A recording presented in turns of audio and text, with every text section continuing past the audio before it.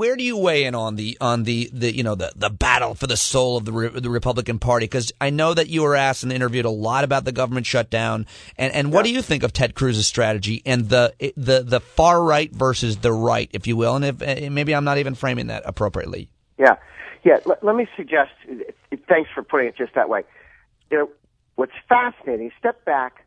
And I just wrote a piece for National Interest, which is now up online, which walks through some of these subjects. Look, we got into this forest and trees thing over the last 2 months. Step back. Every single Republican in the House and the Senate, every last one, has voted against Obamacare before it came into office and voted 3 to 4 times to completely abolish it, and in the House more than 30 times to take pieces of it out. Okay? Right. But 3 or 4 times to just kill the whole thing. Right. So we have a united Republican Party that says this is a bad law and it needs to be replaced. Then Ted Cruz and some other people jumped in and said, well, we have to defund it on this particular appropriations bill on this date.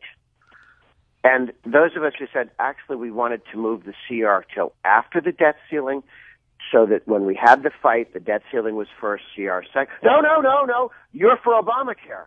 No, we're trying to schedule these votes so they don't close the government down before we get to debt ceiling. We want to put the CR behind the debt ceiling, and then we have the fight over it. No, you're for Obamacare. You're a rhino. You own. Were you called a rhino? Was Grover Norquist called a rhino? Well, I don't know if I am, but certainly everybody, and I was one of these who said, excuse me, what is your strategy? Right. How does this work? Okay. I have never had a criticism of Ted Cruz's strategy because I've never been able to find it. When on this question of how are you going to defund Obamacare, it takes a majority of the House, a majority of the Senate, and a presidential signature. How are they going to get 6 Democrat senators to vote for repeal to get a majority, or 16 to get enough to break a filibuster, or 22 enough to override the president's veto in the Senate? They never got one.